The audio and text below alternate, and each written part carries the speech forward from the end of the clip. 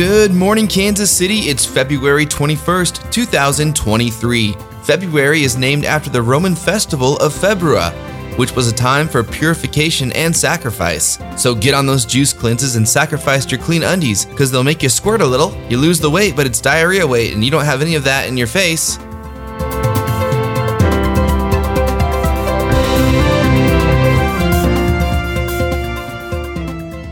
It's going to be 63 degrees today in Kansas City, but get ready for a historic winter storm because God is still mad about the election.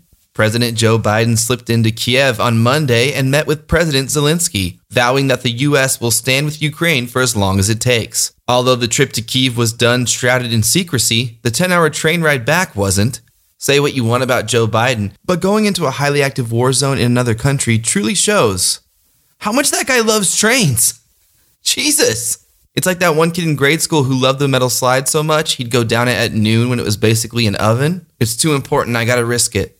Joe Biden pledged $500 million more in defense spending to Ukraine and pretty much flipped Putin off for most of the day. But with two 10-hour train rides, the president spent most of the trip sleeping with his mouth open. I actually hate making jokes about this because, man, you kind of forget how powerful it is to see a president go into a war zone. Remember when Trump would conduct bombings from Mar-a-Lago eating cake? Joe Biden is 80 years old and he risked everything to show support to an incredible country fighting off a tyrant. Sometimes I'll leave a package on the porch overnight because my shoes are already off. The EPA is now taking over the cleanup of the toxic Ohio derailment disaster. Rather than clean up the toxic wreck voluntarily as it has been doing, Norfolk Southern will now be required to do so under a plan approved by the EPA, which will directly be taking over some of the responsibilities. This is 18 days after a toxic explosion that sent a death plume into the air, poisoning the environment and untold amounts of people coming forward with health problems. The Biden administration said they would have responded sooner, but the track was down, and if you can't promise the president a train ride... No, this story is awful, and though the entirety of what's been released on the community is still unknown, the EPA division going to clean it up are the ones who are responsible for Superfund sites, which I've heard someone close to me call Superfund sites for some time now. It's been so long I can't correct them, kind of like my old neighbor who thought Susie's name was Suzanne. It's been too long and there's nothing that can be done about it now. The Kansas City Star warns of roller coaster weather this week as we go from 70 degrees today to 50 degrees and colder by Thursday.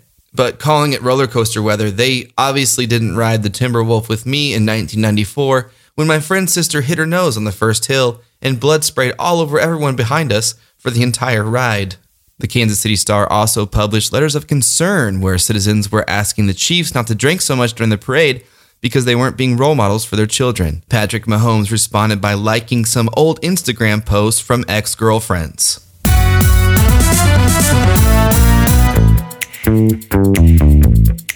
Today's show is brought to you by Thomas the Tank Engine. Thomas wants you to know that trains have been in the news a lot lately, with the Ohio train derailing and Joe Biden riding a train to Kiev. So some good and some bad. Thomas wants you to know that the trains don't make decisions. Trains are just vessels for people who make the decisions. Sure, some trains like Thomas have faces, but that doesn't mean there's a tall, pale person lying down naked in the engine just sticking his face out. That would be crazy. Where does the coal go? Up his butt? And when you want to go faster, what do you put coal in his pee hole? Come on, that's not how it works.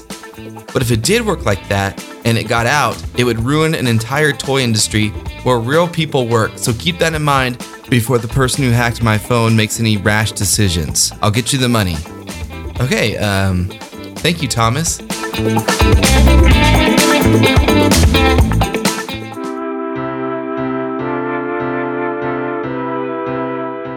That's our show, and remember, yes, the weather's crazy right now, but at least you know it's coming. Not like the birds who are spring chirping today like dumb friggin' idiots.